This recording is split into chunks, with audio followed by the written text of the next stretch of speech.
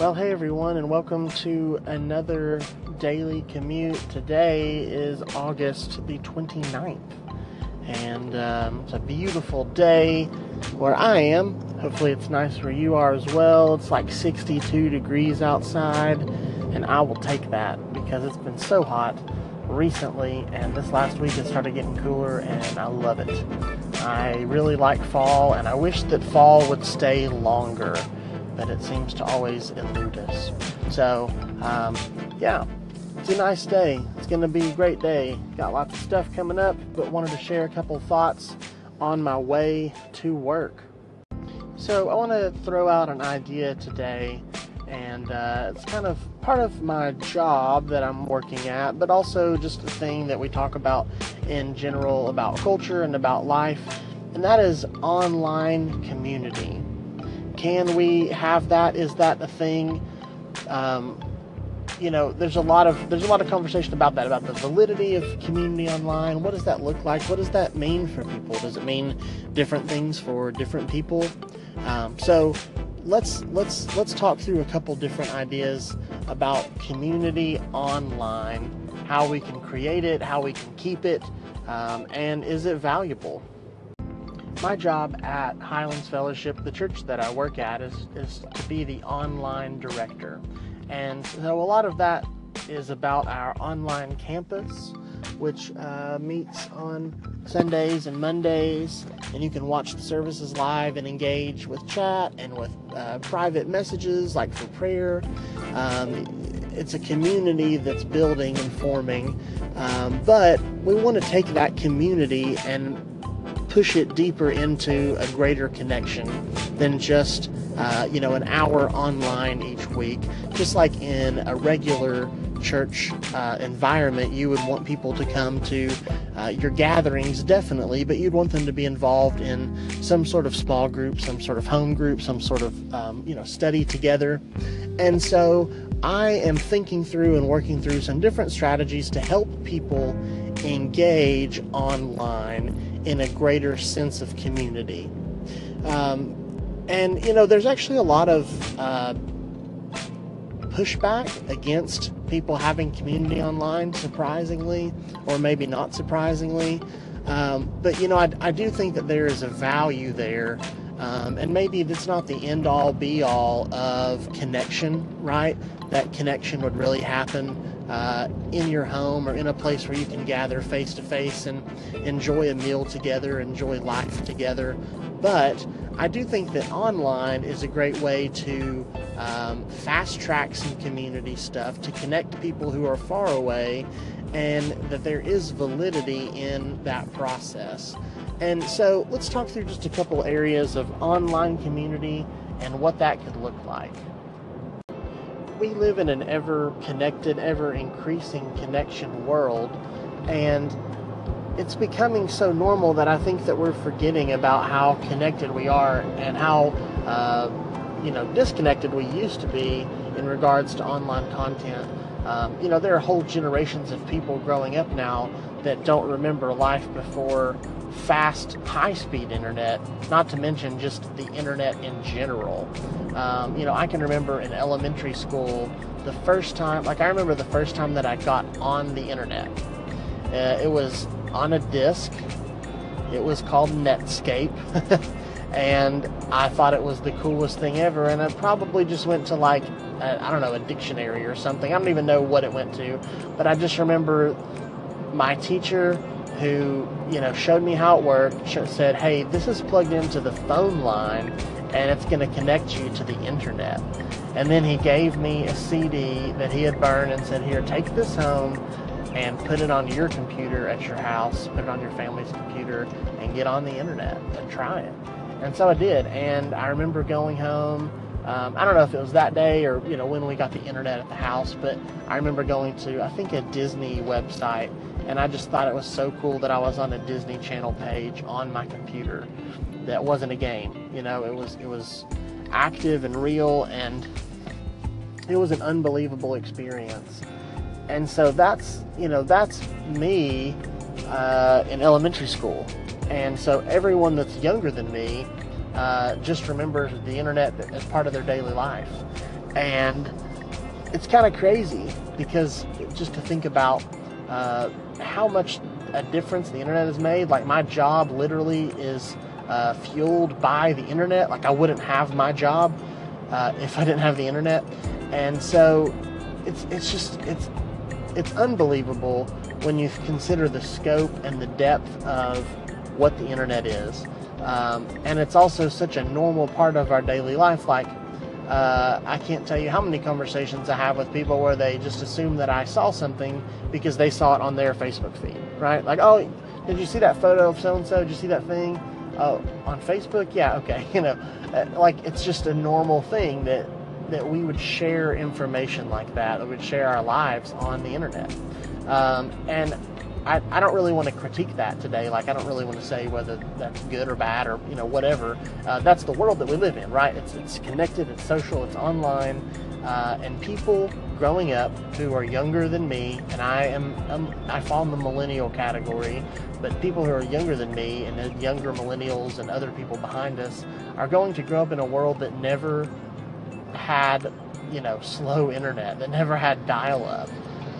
And is living in this sort of Web 2.0 social connected world. And so I think there's some things we need to think about as we consider a ever-increasing world of connection. So what does it look like in this connected world that we have that's getting smaller and smaller when you think about the way that we're connected? What does it look like to have community online? What do you think what comes to mind when you hear those words, online community? Do you think about AOL, like chat rooms? Do you think about, like apps or dating apps? Do you think about Facebook and groups, messages? Do you think about Snapchat? What comes to mind when you think about community online? And I think different things come to mind for different people, but I think depending on which generation you ask, you'll get a different response. Depending on which people you ask that live in a certain area, you may get a different response.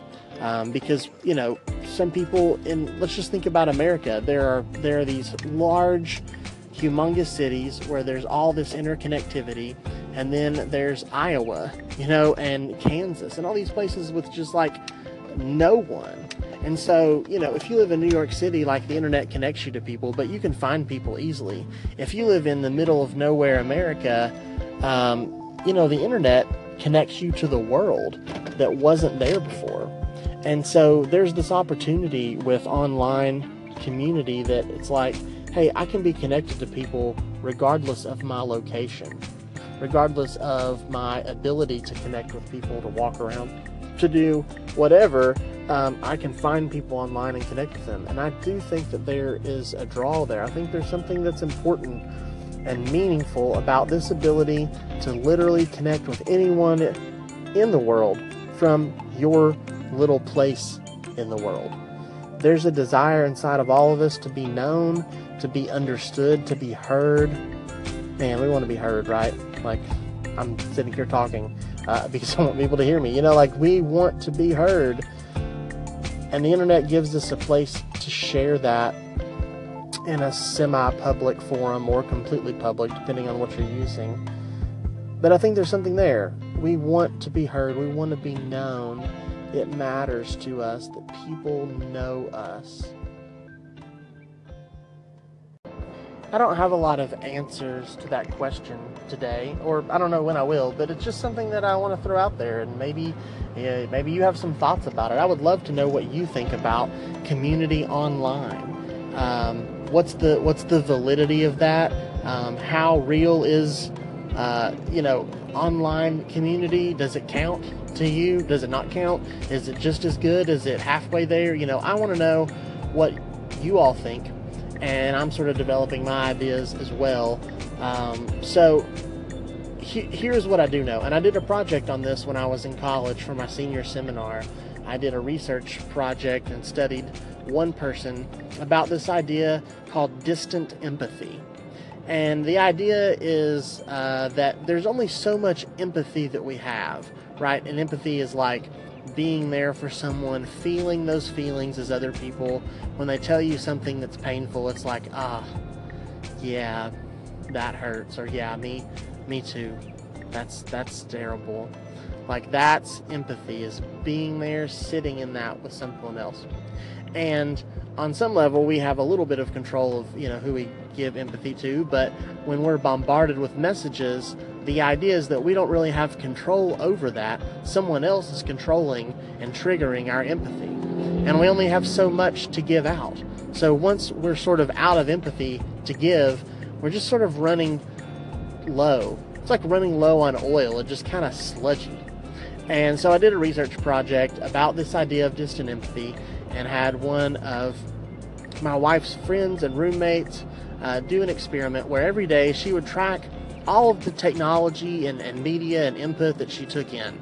Facebook, back then there was like Tumblr was very popular, watching television even, and just would kind of chart what she remembered about that day and how she felt.